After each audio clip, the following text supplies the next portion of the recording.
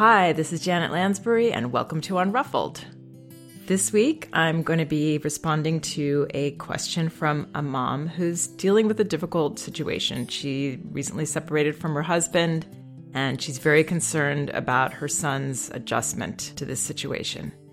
I also want to remind everyone that both of my books are available on audio at audible.com, in paperback at Amazon, and an ebook at Amazon, Barnes & Noble, and apple.com. They are No Bad Kids, Toddler Discipline Without Shame, and Elevating Childcare, A Guide to Respectful Parenting. So here's the email I received.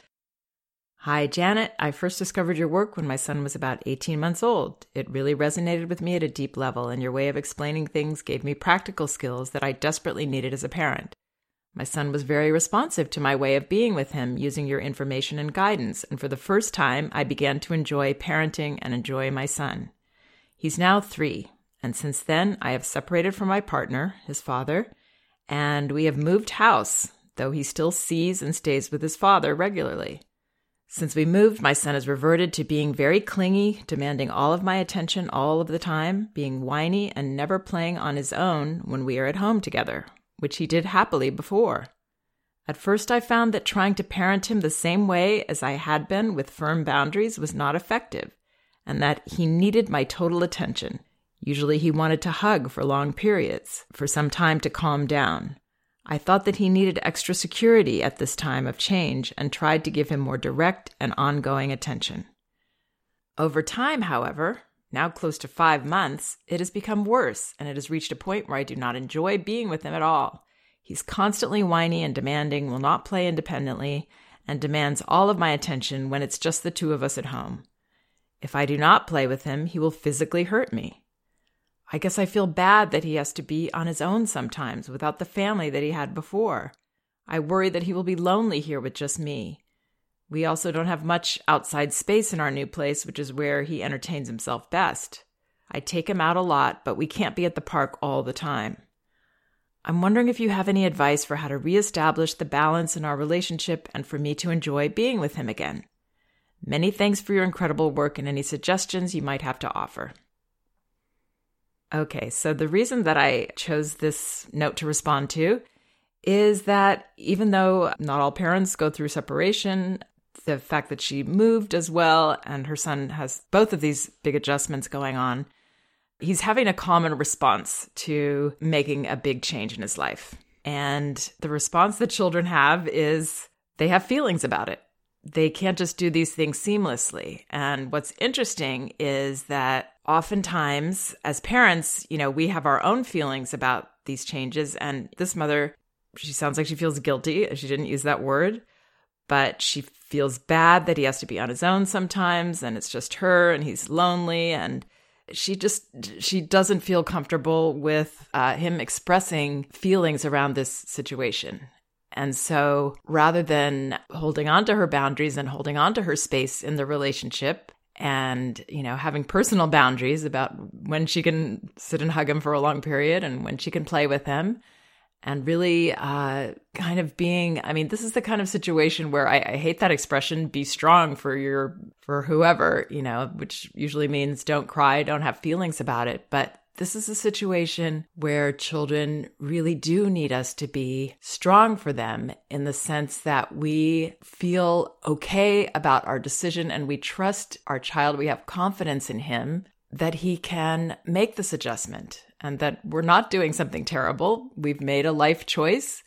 And, whether it was just moving houses or, this bigger issue, which is that his family split up, we made this choice and it was the best choice for you to make. It will be okay. It will be a good choice for him. He desperately needs both of his parents to feel comfortable with him having feelings. Him expressing his fear and his maybe anger and frustration and just the discomfort of not being able to depend on the things he was able to depend on before. Not having his routines, not having what he knew his whole life.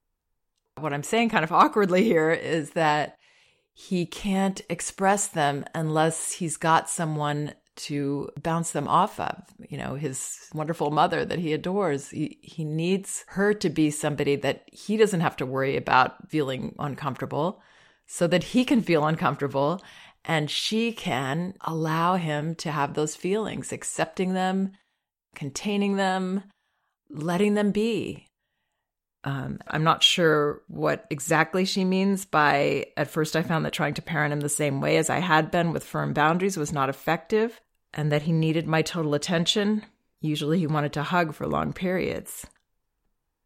I do believe that he needed that reassurance, but he also needed this mother to stand her ground when she couldn't hug him right then, when she couldn't drop everything, and to not feel concerned that, oh gosh, if I'm not available to him every time he wants me, then, I'm not taking care of him at this time of his life. What children do when they need to express feelings and they don't even really know they're doing it is they push the line to see if they have a backboard to bounce their feelings off of. And if the backboard, it feels all, crumbly and unable to hold her place and feel confident in this exchange, then, he can't. And then he gets caught up in, oh, she's uncomfortable and that makes me even more uncomfortable. And this is bad because you feel it's bad. It just becomes a cycle.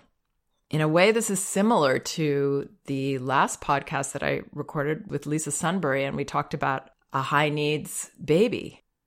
There's a similarity here because a high needs baby needs to be able to express, my body just doesn't feel good right now. I feel uncomfortable.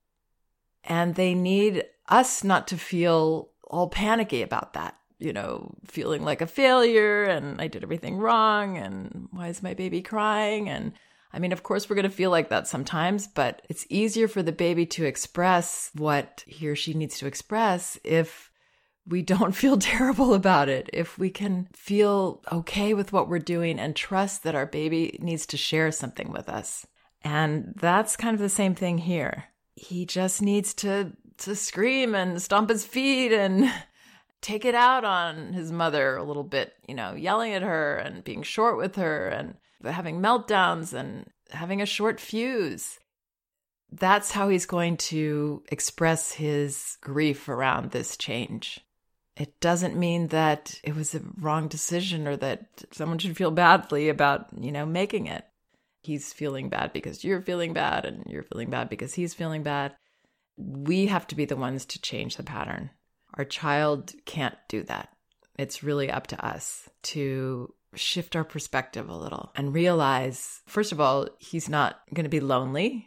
Children aren't lonely when there's one other person there. You're in the house, you're with them, you're staying with you. He's not going to be lonely. It's different maybe than what he had. And, that's okay. He can get used to it. So this is having trust in him. This is trusting yourself that you made the best decision and that he can handle it. From there, letting him share. Encouraging him to share, knowing that it's not going to look very obvious. It's going to come at you in all these different ways.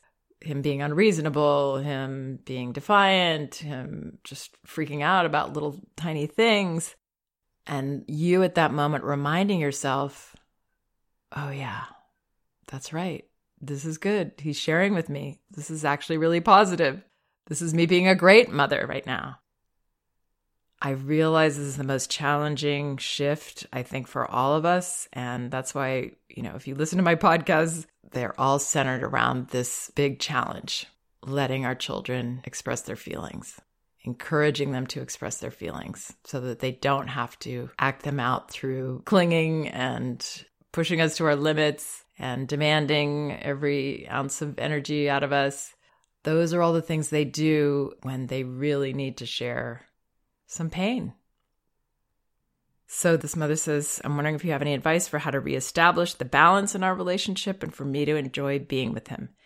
Yes, I think she will enjoy being with him when she realizes that this is a relationship about two people and that he is a healthy, confident guy that can handle a change like this, but not without having a lot of feelings about it. Sometimes it's like unplugging something inside us, to just trust and let the feelings be. We're not responsible for the feelings. They belong to our child in this situation. And it's not a bad sign. It's a wonderful sign. It's a healing sign. Once you release yourself from this responsibility that you've taken on to make this all okay for him, the freer you will feel. And when you feel freer, you will enjoy him again. But right now, you're feeling so responsible, feeling captive to him.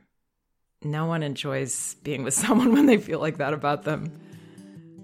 So I would love to relieve this parent of all these concerns she has that he's on his own and that he, misses this or that. I mean, maybe he does, but it's okay for him to miss it. He needs to be able to miss it. He needs the right to grieve about this change. And he can only do that if his mom can be pretty solid for him most of the time. So I hope that helps.